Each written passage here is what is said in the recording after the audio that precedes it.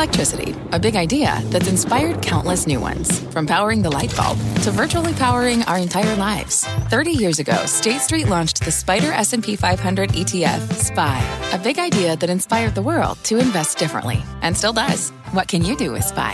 Before investing, consider the fund's investment objectives, risks, charges, and expenses. Visit ssga.com for a prospectus containing this and other information. Read it carefully before investing. SPY is subject to risks similar to those of stocks. All ETFs are subject to risk, including possible loss of principal. Alps Distributors, Inc. Distributor. You're listening to The Exchange. Here's today's show. Thank you, Scott. Hi, everybody. I'm Kelly Evans. Here's what's ahead this hour. Price hikes everywhere. Another report showing food, energy, and a bunch of other things are all costing more. But has inflation already peaked? We'll look at whether it has, what the Fed might do about it, and how you can be prepared either way. And the hottest unicorn in the market is now Stripe, the company helping some early employees cash out as it slowly prepares for an IPO, with the valuation nearing $100 billion is all the best priced in. Plus yogurt buying, shorting DraftKings, and how much your house is really worth. It's all coming up in rapid fire today, but we kick things off with the markets and Dom Chu for that. Dom? I don't know if you're anything like me, Kelly, but I constantly look on Zillow, all of those websites, this kind of day and age to see how much my house is worth. So I cannot wait for that segment about what my house is really worth. So take a look at the markets overall. We have some fractional losses here on this Tuesday afternoon. The Dow off by about 130 points, about 1/3% to the downside, 0.25% declines for the S&P. That's roughly 11 points, 42.44 the last trade there. And the NASDAQ composite underperforming today, down 0.75%, 100 points to the downside. Still, though, above that 14,000 mark. So we'll keep an eye on these marginally down markets right now. One place that's not showing any fear of that inflation story you were referring to is the bond market. And here's what I'm talking about. The 10-year Treasury note yield is right just about 1.5%. You can see there. And it has been kind of tailing a little bit lower over the course of the past couple of months. How can it be that if inflation is so rampant, apparently, that the bond market doesn't seem to think so? They keep buying up fixed rate debt, pushing yields lower. We'll see if that dynamic holds on. It might just be positioning or technical, but I'm sure we'll talk to some experts who will tell us otherwise as well. And then one other place to watch, mega cap technology, specifically Oracle. Why? Because it's down 1.25%. It's been down 4 of the last 5 days. But this massive software and database and cloud computing company reports earnings after today's closing bell. And Kelly, this stock has been up about 53% over the last couple of years. It has outperformed the market over the last 12 months and the last year-to-date period as well. The reason why, it might have found a sweet spot, Kelly. Value and technology in one, old world technology, catching a bid. It pays a dividend. It has all these different kinds of things going. And by the way, I'll leave the stat for you here. The options market currently pricing in what could be an up or down move of 4% on earnings. Back over to you. That is surprising. Dom, thank you so much. Now back to Zillow.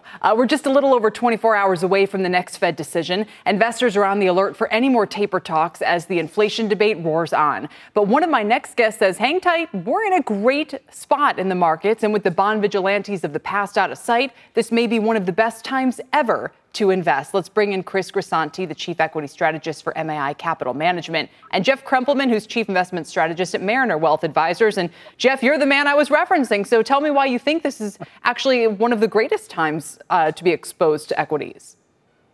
Well, I just think it's a solid time. Whenever we evaluate the market, we talk about the fundamentals, the valuation, the technicals.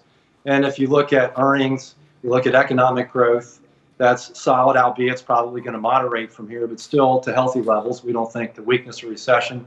Valuation's reasonable, and the technicals are supportive. So that's a fairly good environment. It's not like we're looking for heady gains over the balance of the year, but we'd stay invested for nice returns in 2022. And of course, the topic du jour is inflation.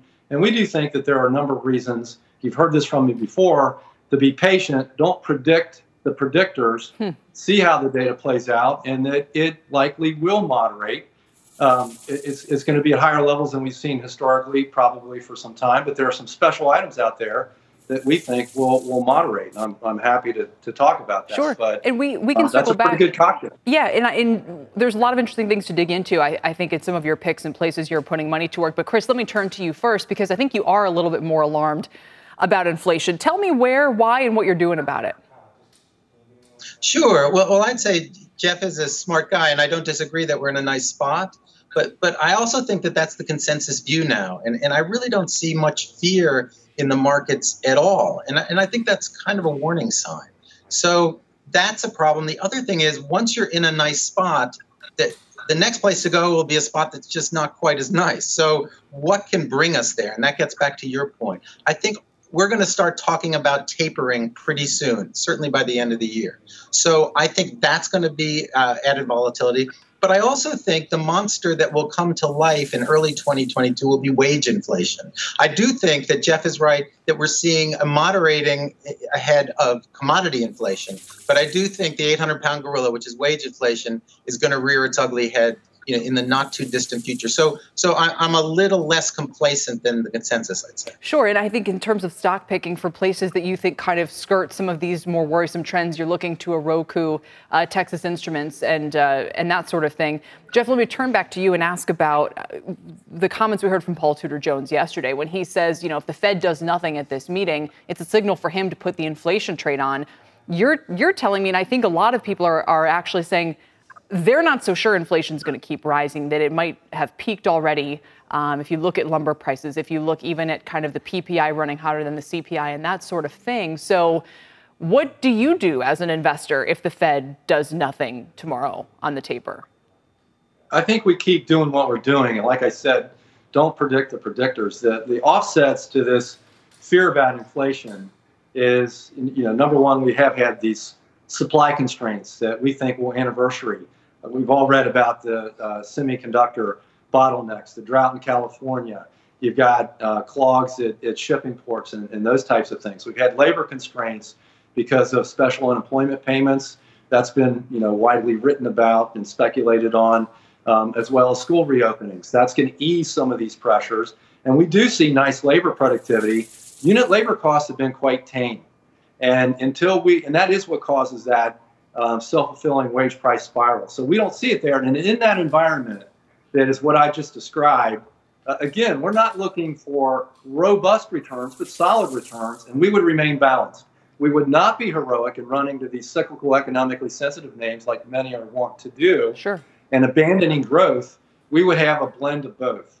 And we find good innovation that helps drive labor productivity, by the way, in both the growth camp and in pockets of what would be considered value. Right. And so we want to stay balanced. You, I think, made an interesting point, Jeff, about how you're not, when you want innovation, you don't have to buy tech, and maybe that's not the best thing to buy these days. You can buy consumer discretionary, you can buy other parts of the market, and you've got a bunch of picks spanning different sectors where technology is driving innovation. And Chris, I turn back to you on that point, and it kind of echoes what Dom was saying earlier. The best parts of tech lately have been old tech. It's been the Oracles, in some ways, the IBMs, the Ciscos, the Intels. You mentioned Texas Instruments. So tell me why that one in particular, to you, is an attractive place to be throughout the remainder of this year. Well, I think Jeff and I are on the same side of the fence when we think technology is the wave of the future. Oil for the late 20th century economy. Now we have semiconductors for the 21st century. They're just equally as essential. Texas Instruments is our kind of meat and potatoes semiconductor. They're not super cutting edge, but they're in just about everything. And so, we think that's a great way to play the digital world, even if things get more volatile. And I'd make one more point, which is, look, 2021 hasn't been that complicated. We've got low rates, strong earnings, and a pandemic recovery. That is, that's nirvana. However, 2022 gets a lot more complicated, and the market's going to anticipate that 6 to 9 months out, and here we are. So I would just say, let's keep away from complacency. All right, gentlemen, Chris Crisanti, Jeff Krumpelman, thank you very much talking about these markets. Again, 24 hours before we get that Fed decision. In fact, in the meantime, we're getting results of the 20-year bond auction that was top of the hour. Rick Santelli has the details. How'd it go, Rick? Hi, Kelly. Well, I gave it an A as an apple for straight up demand at 1 o'clock Eastern. This was the 14th, the 1/4 auction of 20-year securities. And there was some best of breed today. The Dutch auction yield was 2.12, lower than the when issued market, lower yield, higher price. It gets a good grade for pricing. And if I look at the bid to cover, 2.40, well above the 10 auction average on this 14th auction. 62.1 on indirects. Those include foreign investors. Very solid. But here's the best of breed. 20.4 is the largest direct percentage in all 14 auctions, as is 17.5, the lowest amount of leftovers taken by the primary dealers, which means everything else would fought over to some extent. So yes, very solid auction. And I think what it really tells us here is that the Fed has convinced some investors that we may see higher prices and lower yields. But the truth will be how inflation ultimately may change that path. Kelly, back to you. Okay, Rick, thank you. Rick Santelli. Turning now to Stripe, it's fast becoming one of America's most important e-commerce players, and investors are paying up for access as it gradually prepares for an IPO. It's now valued at $95 billion. That makes it also America's most valuable private tech startup. Just last month, the tender offer attracted $4 billion in bids. So why are investors so interested in Stripe, and what does it mean for the traditional credit card names? Let's ask MoffettNathanson partner and senior analyst Lisa Ellis. Lisa, welcome to you. I think my first question is actually, who are Stripe's competitors? Are they actually banks? No, their direct competitors are these other kind of payment plumbing firms like Adyen, a PayPal, a Square, like a Fiserv and FIS. These are all the businesses that sort of sit below the surface and do the plumbing that enables merchants, companies, both online businesses and in-store businesses, take card payments. Sure. So when we see news, for example, some of their partners, they're now partnering to offer credit cards and debit cards. I mean, let's play this out as Stripe is entrenched now in e-commerce because it offers the flexibility a lot of people couldn't previously get for kind of processing these payments. What does that business model look like in a few more years? Do they simply continue to take a toll of, the growing portion of e-commerce as long as they can maintain market share? Yeah, exactly. They are the plumbing sitting behind big players like Shopify, parts of Amazon, Instacart, DoorDash, all these big online firms, marketplaces largely that have have a huge amount of e-commerce volume. So they will continue to grow with them. Stripe grew about 70% in 2020 as all of those businesses got a huge boost with the pandemic. And yeah, they do, as they grow, they become, as you highlighted, kind of a frenemy style dynamic with banks and with the card networks like a Visa and MasterCard, because they offer some banking services like almost on a white label basis. So they sort of sit in between and can sometimes sort of commoditize a bit what the bank or the card network is doing. So it's not like a direct competition, but it's certainly something to keep an eye on because it's kind of a frenemy dynamic. That's a great way to put it. And we know that this is a company investors in the public markets have wanted access to for some time. They're so big now. This tender offer, as I understand, was in part a way to let employees whose stock options might be about to expire kind of monetize those. So sounds like they're still maybe readying for the end of this year, early next year. But is this still going to be an attractive name once it goes public? Because this is a high valuation. Look at Uber, look at some of the other whales that have gone public this way. They haven't enjoyed great performance. Yeah, we'll have to see, if and when Stripe finally does IPO. Like you said, it's always a little tricky when these very large companies move from the private markets into the public markets. And they are taking some steps, as you said, to try to kind of smooth that transition. But over the long term, Stripe is a fantastic kind of agnostic way to just play global e-commerce because they're sort of sitting behind the scenes. You don't have to pick which country or whether you think it's going to be Amazon or Shopify that wins. They're actually sitting behind the scenes as sort of the plumbing serving all of these players. So as long as you believe in the long-term growth potential of e-commerce, they're a good long-term play. And it's telling that Shopify itself is often one of their investing partners, that they clearly view this as, necessary and attractive technology. So final question, what differentiates Stripe ultimately from the competitors that you earlier mentioned? Their tech platform and their tech, their sort of innovation DNA is really where they're differentiated. The way they said, because they're working with startups and really cutting edge e-com players, those players are pushing them to be very innovative and, at a very rapid innovation, build out global capabilities, build out some of these card issuance capabilities, banking as a service capabilities, et cetera. And it's that kind of tech, not just their existing technology, but their sort of laser focus on staying cutting edge on the underlying technology. That's really what's going to keep them ahead of some of the other alternatives. Sure. And for now, you still have buy ratings on, the likes of Visa, PayPal, MasterCard, Square. So it seems like the growing pie may be lifting all of these boats, at least for the time. Lisa, thanks so much for joining us. Terrific. Thanks, Kelly. Lisa Ellis of MoffettNathanson. Coming up, with oil at nearly 3-year highs, we'll talk about what's ahead for crude and other commodities, which are now some of the market's most crowded trades, she said. The head of Goldman's commodity research joins us next. Later on in the show, we'll speak with the CEO of a crypto asset manager overseeing more than $1 billion. They just raised tens of millions from some big-name investors on Wall Street. So are concerns about crypto's recent outflows and its eco-friendliness overrated? We'll explore ahead on The Exchange.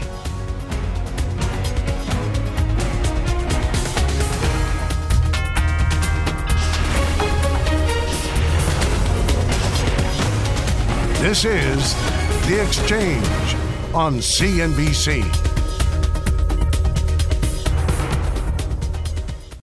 Welcome to the Canva guided meditation for stress at work. Impending deadline? Generate Canva presentations in seconds. So fast. Brainstorm got too big? Summarize with AI in a click. Writer's block? Release with Canva Magic Write. Magical. Stress less and save time at canva.com. Designed for work. What's on the horizon for financial markets? At PGIM, it's a question that over 1,400 investment professionals relentlessly research in pursuit of your long-term goals. Specialized across asset classes, but united in collaboration, our teams provide global and local expertise. Our investments shape tomorrow, today. Pursue your tomorrow with PGIM, a leading global asset manager.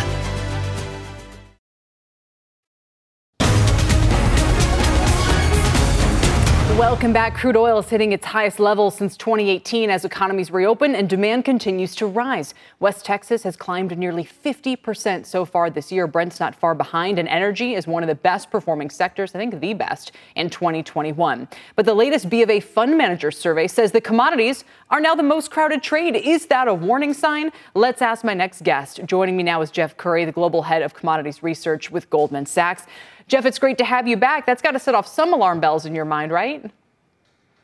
No, actually, I find it a very surprising stat. You just look at the positioning data from the CFTC. You like copper, which is king of this commodity story, is running at about 30% of the link that it normally see. Oil is about average. Grains were at all-time record highs, and they're only about 80%. I think the key here is when you think about positioning is look at it in the context of total AUM. Commodities have gone down over the last 15 years. Stocks and bonds have gone up. So if you look at it as a percentage of AUM, it just gets smaller and smaller. So, I like to say I've never seen a market so long on conviction, but so short on position. Okay, very well said. So let's talk through some of the commodities plays. Are you bullish on pretty much all of them? I mean, and this is interesting because we are watching things like lumber and copper, which is down from its highs, to figure out, has the inflation trade already peaked? From what you're describing, it feels like there still could be a ways to go. We're arguing this is the early innings of a much longer commodity super cycle. But in terms of the commodities we like today, oil is the one with the best upside potential near term. We have the reopening of economies globally. You pass the baton from the U.S. to Europe, as well as the emerging markets. Even India is recovering. Oil demand just in the last several weeks has gone from 95 million barrels per day to 96.5 million barrels per day. That's a huge jump in just a matter of weeks. You put that in the context of a nearly inelastic supply curve. In fact, you look at the rig counts in the U.S., they were 365 last week. They need to be 400 just to offset decline rates. We're not seeing the investment, which really leaves OPEC as the only game in town. Inventory is drawing. Our target in third quarter is $80 a barrel, with the potential of upside risk to that. And it's ironic that, kind of the U.S. sitting on its hands from the ESG move is giving the power back to OPEC and pushing up the price of oil. A couple of maybe unfortunate side effects. But again, oil is a unique commodity in that its supply is controlled and it's under these ESG pressures. I can understand why someone will look at that and say, that price can keep going higher. That makes sense to me. But as for the rest of the commodities, I mean, and there's so many different kinds. We're talking about metals, we're talking about grains, we're talking, and for all of those, do you think we're in the early innings of a multi-year cycle? Well, when we look at the metals, the only reason you're negative on oil is because you got to go invest in all of the decarbonization of the global energy system. And that's where we're going to require copper. In fact, we argue copper is the new oil. You cannot electrify the world without copper, given the conductive properties of copper. So you need it.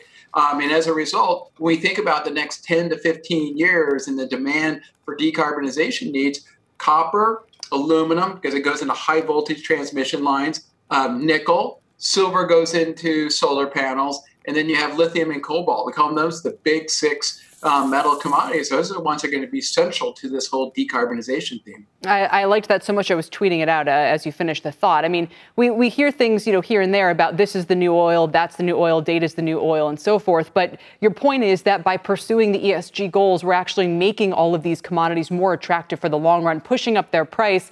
I mean, a side comment is how that affects, again, the affordability of this transition and those who rely on, the sort of oil products that are moving away from, which are going up in price as well. Let me ask you in the remaining time that we have about crypto, because you do cover that as well, and you have some thoughts about kind of the relative attractiveness of Ethereum here, right? Well, I mean, you've seen Bitcoin rise because the world's back into a risk-on mode. I like to point out crypto is a risk-on asset. It does not trade like gold, which is a risk-off. In fact, this week, gold is off, crypto is up. Now, when we think about what drives it as being a risk-on asset, it's its real use, what you actually use it for.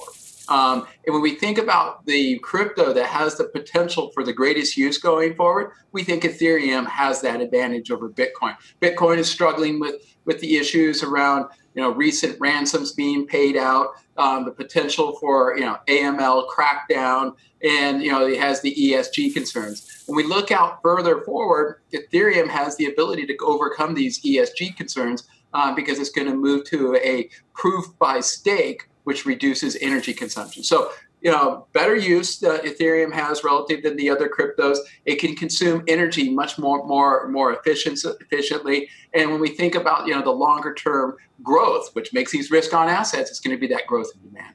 So interesting. Now I have to think all over again about inflation, the Fed, and all the rest of it. Jeff, thanks so much for your time today. We really appreciate it. Jeff Curry is head of commodities at Goldman Sachs. Still ahead, short-selling firm Hindenburg Research has a new target on Wall Street. We'll tell you the name and why they're betting against the stock. Plus, with producer prices seeing their fastest one-year increase on record, BofA is breaking out the food stocks most exposed to inflation. We have the names and trades ahead.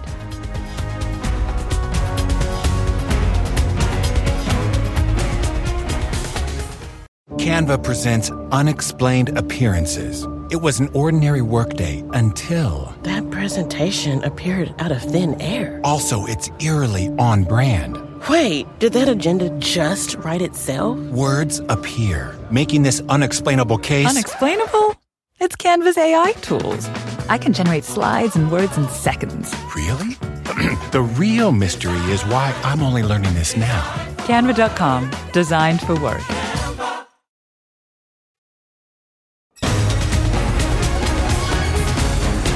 Welcome back to The Exchange. Let's get a quick check on the markets. Dow off the lows of 194. It's down 134 at the moment. A pretty kind of mixed picture here in terms of the size of the declines. There's no real outlier. The NASDAQ is down 0.2% today, but pretty much everybody is kind of slightly in the red.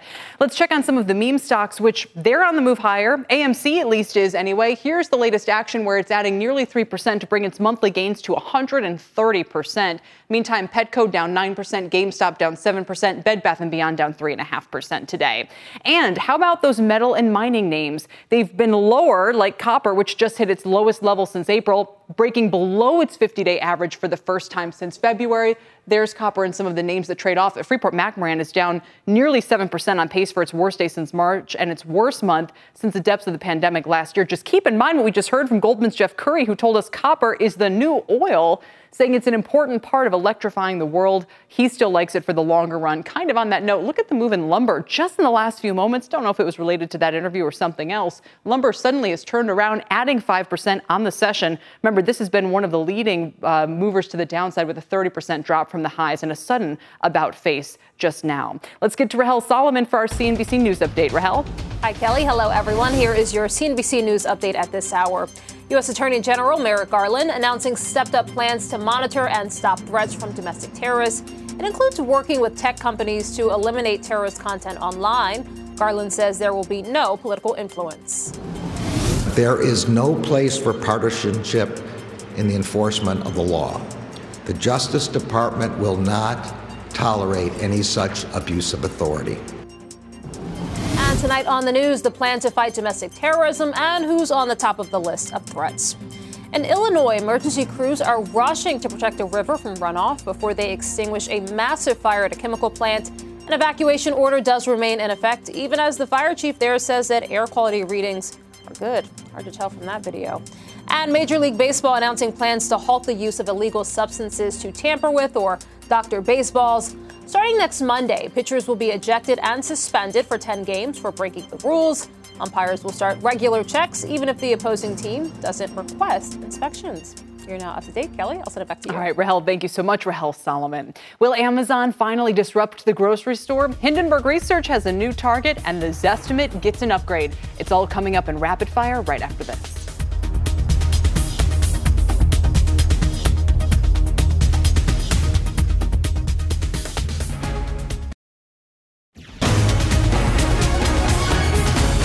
All right, welcome back, everybody. Let's catch you up on a couple stories that should be on your radar right now. It's time for Rapid Fire, and here to break down the headlines are Courtney Reagan, Contessa Brewer, and Dom Chu.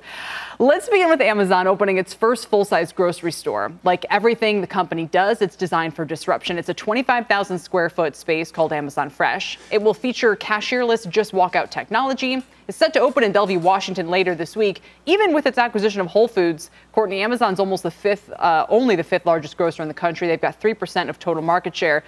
I mean, we've been hearing about Amazon trying this, that, and the other in grocery for years. And I mean, putting Whole Foods totally to the side. Tell me why, I should pay attention to this effort more than, all of the other things it's been trying in the past. Yeah, Kelly, and it comes at a really interesting day. Believe it or not, today is 4 years since Amazon announced it was acquiring Whole Foods. And you might remember that day. I mean, truly, grocers worldwide shook with fear, with their stock prices tumbling at just that announcement. But 4 years later, as you pointed out, the market share that Amazon holds is still pretty low when we're talking about total market share for grocery. This announcement today about this full-size Amazon Fresh grocery store with this Just Walk Out technology is a first of its kind, because that had only been previously available at those smaller Amazon Go stores. And so I think this is going to be a pilot for what Amazon has learned, both from the physical grocery store learnings from the Whole Foods acquisition and running that grocer largely sort of as is, with some sort of prime infusions there, along with that new Just Walk Out technology. And so I think this could be a precursor to a larger rollout in the future, and that's why we need to pay attention to it. It's very interesting what happened with grocery over the pandemic. I know we talked about so often the online ordering, but believe it or not, Amazon's online market share really didn't move like you might have expected it to during that time. Its market share is about 29% of online grocery, and that's lower than it was in 2018 by industry estimates. So, Contessa, I mean, I was writing about this today, so it's on my mind. If Amazon really wanted to make headway in groceries, all it would need to do is literally underprice everything in the store by 10 or 20% and just say, we're doing it because we can, right? I mean, now, if they want the business to be profitable, that's a different story. If they want it just be a test case for technology, maybe that's a different story. I can't quite figure out what it wants here. And I think Amazon has to be careful of that kind of cutthroat competition right now when it has the speculation of lawmakers right now about whether it's guilty of practices of putting smaller entrepreneurial type businesses out of business. That would not be the kind of thing that you would think that our elected representatives would look on kindly. More curious, there were 2 points of this that I thought were curious. One is that when you are able to pick up these items and walk out of the grocery store, one way that you can verify your identity is through palm print. Again, with privacy concerns, I'm thinking, is Amazon the company that you want to give your fingerprint to? Mm-hmm. And then the second thing is, with grocery margins so tight anyway, and the competition so fierce, it's an interesting place for Amazon to be trying to make a mark. A quick final thought, Dom? So to Contessa's point, I would say Amazon probably knows more about me than my own wife or mother do at this point right now. So a palm print is just an incremental kind of stage for this. But I would say this, Kelly, to leave you on a final note, I believe that Amazon's intention here is to just keep building the Rolodex. We used to kind of awe ourselves at some of these banks in America like JP Morgan and Bank of America that have a relationship with 50% of our population. I think Amazon's goal here is to try to get 100% touch with all the consumers in America out there. And this is just one more way that they do it, not just with their online channels, but with this as well. It just means that everybody in America at some point is the goal to become for them a customer of their company. Well, humble ambitions there. Clearly, everybody in the country. We'll see if this helps achieve that, or if they go back to some of the old concerns about some of their technology and all the rest of it. Next up, and sort of relatedly, Chobani is reportedly working on an IPO. They're the Greek yogurt maker. You see them everywhere. They're eyeing a debut in the second half of this year, according to Bloomberg. The Journal in February said Chobani could be worth up to $10 billion. And if Oatly's performance is any indication, there is clearly an appetite for dairy companies, alternative or otherwise. Oatly shares, Contessa, are up 35% from the IPO. Chobani feels like it could have been years ago, right? I mean, this feels like an ancient company now. I mean, I think that when we're talking about hot dairy stocks, we've really got something going on. Interesting about Chobani and going public right now because they've developed this yogurt that is real yogurt. They have figured out a way to take the milk sugars out of it. So it's coming forward at 80 calories a serving. You know, if you take the lactose out of it, you're going to appeal to a much broader swath of people who are concerned about that irritant. And they're competing with these plant-based yogurt products. I think this indicates that Chobani thinks that they're in it for the long haul. Again, interesting if you look at the estimate that the global yogurt market is going to decline by 8% this year. Wow. Yeah, it exploded so much, especially Greek yogurt, that, you know, Courtney, I guess better late than never. Yeah, exactly. I was just thinking about your point with the Greek yogurt and how so many of the recipes that you look at say, hey, you can substitute sour cream for Greek yogurt. And when I think about Greek yogurt, I do have that sort of first impression association with Chobani. So I think that obviously still bodes well for the company because they were one of the early players with such wide distribution. But I do think it's interesting when we're talking about dairy and we're talking about something like Oatly that's non-dairy, right? Mm-hmm. I mean, that's something that folks are looking for as a dairy substitute. So look, I'm sure they've done their research. I know that they have a large brand that does have a lot of brand awareness, but it is an interesting time to go public now after, like you mentioned, Kelly, it seems like, you know, the hot time for them was, I don't know, maybe a couple of years ago. Yeah, maybe like 15. You know, like maybe when I was in college. Yeah. All right. We're not going to beat up on them. Let's move along and talk about DraftKings. Speaking of getting beat up on today, Hindenburg Research revealing a short position in DraftKings. They're alleging their polished image and high-profile U.S. partnerships are a front for a global gaming black market run by the third part of its SPAC merger, SB Tech. That was after speaking to former employees. Now, DraftKings stock was down as much as 7% on this report. It's currently down about 4.5%. They've dismissed it, writing that SB Tech, and regarding it, quote, we conducted a thorough review of their business practices and we were comfortable with the findings. We do not comment on speculation or allegations made by former SB Tech employees. Now, this isn't the first time the firm Hindenburg has gone after a SPAC. Remember, Lordstown is down 47% since their original report. Just yesterday, speaking of Lordstown, both the CEO and CFO left the company. Today, shares are spiking about 10% because executives just said they plan to start limited truck production still in late September, and they have binding orders for this year and for 2022 production. Dom, what are people saying about this DraftKings call? I mean, this is interesting because, first of all, Hindenburg has been one of those short sellers that's gotten a lot more notoriety over the last several years here. It used to just be Muddy Waters and Citron. And now a number of these kind of short-selling research firms who also take positions in these companies have come forth. Hindenburg's gotten a lot of attention because they have been occasionally pretty good on their calls. And, of course, a lot of the companies don't like being the targets of them because of the research. What I find curious is how difficult it must be for a short seller in this kind of a market in the Reddit, Wall Street bets, StockTwits kind of world, where all it takes is some message board posts and a few million people getting around and saying, hey, you know what, let's push some people out. I guess when it comes to this, to issue this kind of a report and then say that you've taken a short position, you better get ready to either reap the benefits quickly or reap the whirlwind, because it could be very quickly before some of these Wall Street bets type traders circle around and say, hey, you know what? There's an opportunity to squeeze some shorts in there. So for Hindenburg, I'm curious about how nimble they're going to be here. Contessa?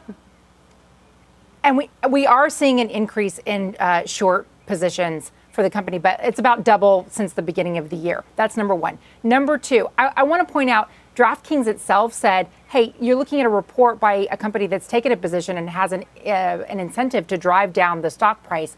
Number three, I've spent hours on the phone this morning talking to gaming insiders and sources about this.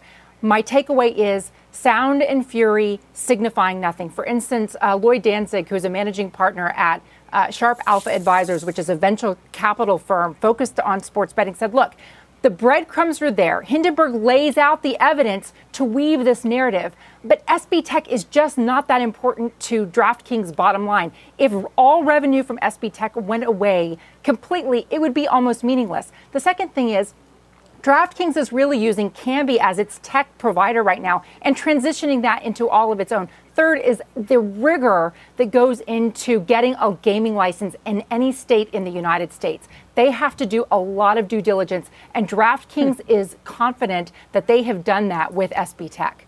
Look, quick final point on this, Contessa. What is SB Tech? So it's a tech provider. They operate in what's called in gaming gray or black markets. So they have some technical operations, for instance, in China. If those China revenues just disappeared, it would be less than meaningless to DraftKings' bottom line in the United States. People who invest in DraftKings are doing so for what the market could bring to bear in the United States in the future, not what's happening in China by this tiny little tech provider. And that makes sense. In what I've been following kind of at forums and at Twitter and elsewhere, these are exactly the issues being debated. Is how important is SB Tech? Why are people exposed to DraftKings? And, did Hindenburg, do they have the smoking gun here? It's a great explainer. Again, the report itself is definitely worth a read. Hindenburg never minces its words. All right, finally, Zillow users are rejoicing today. The company has upgraded its Zestimate home valuation model. Using AI, their new algorithm is supposed to be more nimble to keep up with changing market trends. This adjusted system should improve the national median error rate by gobbling up more property data.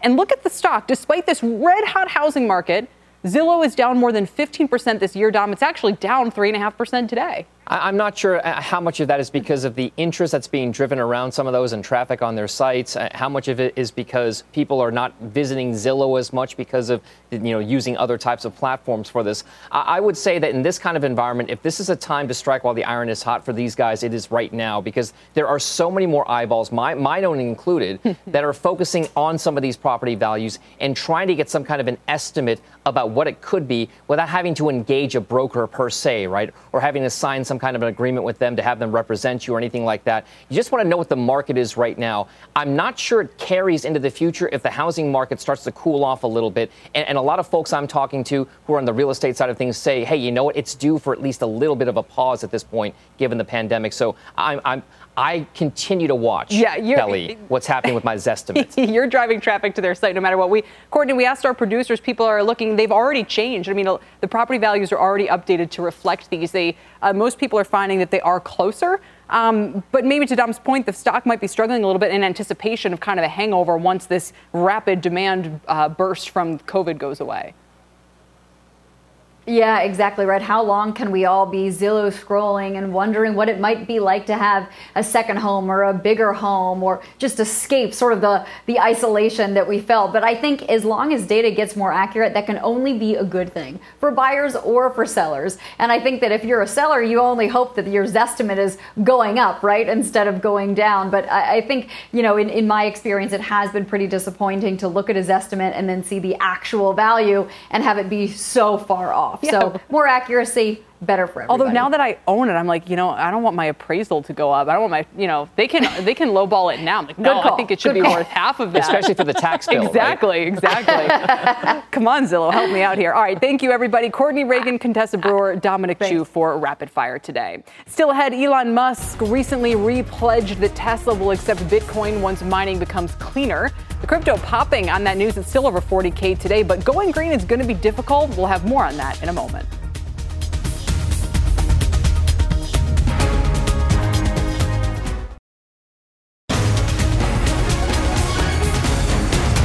Welcome back. Some investors have been eschewing Bitcoin not just because of its volatility, but because of its huge energy usage. And Tesla's Elon Musk recently pledged that they would hop back on the Bitcoin train once it becomes more environmentally friendly. But can it actually go green? Kate Rooney has a closer look for us. Kate? That's right, Kelly. That is the big question. And the issue here is the massive amount of electricity used to mine these Bitcoins. Elon Musk and Tesla are saying that they will accept Bitcoin when roughly 50% of the electricity comes from renewable sources, but we might already be at that level, at least according to some reports. CoinShares estimates 73% of global mining is already powered by renewable energy. Cambridge University, meanwhile, says it's more like 39%.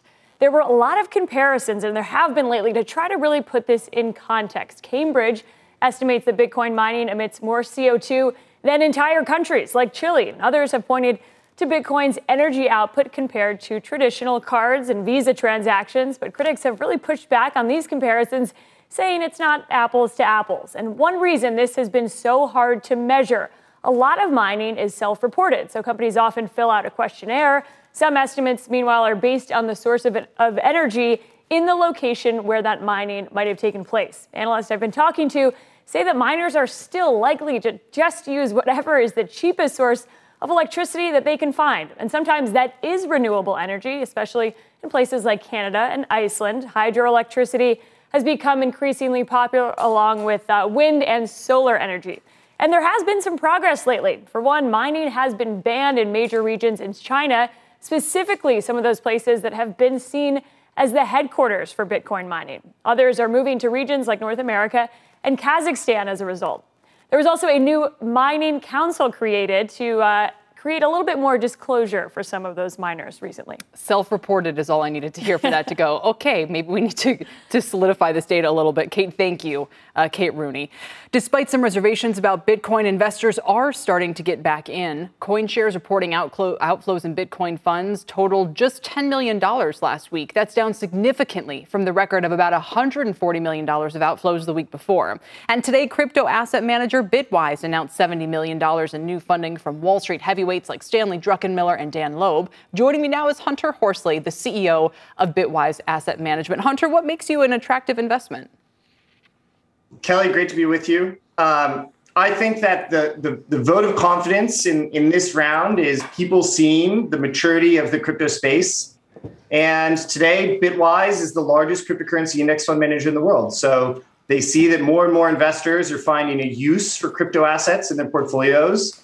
And an important tool therein is being able to rely on a financial advisor or a diversified portfolio. And we're the leader in providing that for the space. How big do you think you can grow? And, you know, all the concerns that we've mentioned about mining and eco-friendliness, I mean, is that kind of the main concern among potential clients right now? You know, I think at every step of the way in crypto, there have been different things that needed to mature or grow up. Back in 2017, there were ICOs and the craziness surrounding that. And there was a strong feeling that there needed to be more regulation. And fast forward today, we have quite a bit more regulation and active engagement from different regulatory bodies. Then there was concern around how to securely hold assets so as not to lose them because of their bearer nature. And fast forward today, we have great custodians. And we have providers like Bitwise who will take care of that for you. That's some part of what we do.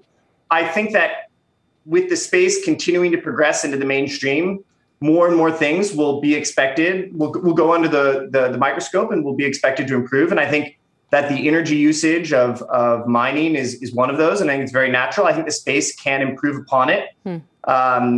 You heard the numbers from Cambridge and others that the energy mix is already slightly heavier towards renewables. But I think it can continue to improve. Zooming out, I think the other way to interpret the Bitcoin mining attention is that it's a good reminder that the story is bigger than just Bitcoin. Today, crypto is over $1 trillion market cap as an asset class, and Bitcoin is less than half of that. And things like the Bitcoin mining issue could be the reason that other cryptocurrencies could flourish whereas Bitcoin, may not be able to run away with it. And we just spoke with Goldman's head of commodities earlier this hour, who says that he would recommend Ethereum over Bitcoin in part for those sort of efficiency purposes. Hunter, thanks for your time today. We appreciate it. Hunter Horsley is the CEO of Bitwise Asset Management. Check out this chart. The food stock climbing about 17% so far this year, but that run could soon be over as B of A warns it's one of the companies most exposed to inflation. We'll reveal it and the other names at risk right after this.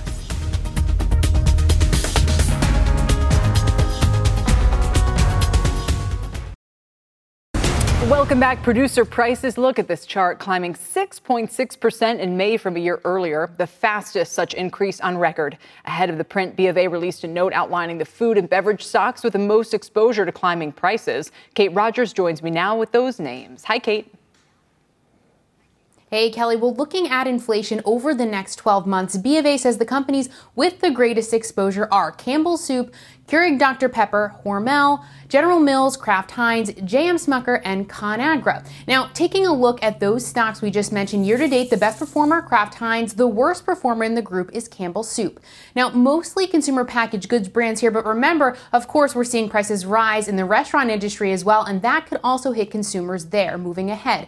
This might not come as a surprise since we've all been talking about it so much, but mentions of inflation have increased 70% in consumer staples Q1 earnings calls, 40% in consumer discretionary calls, according to that note.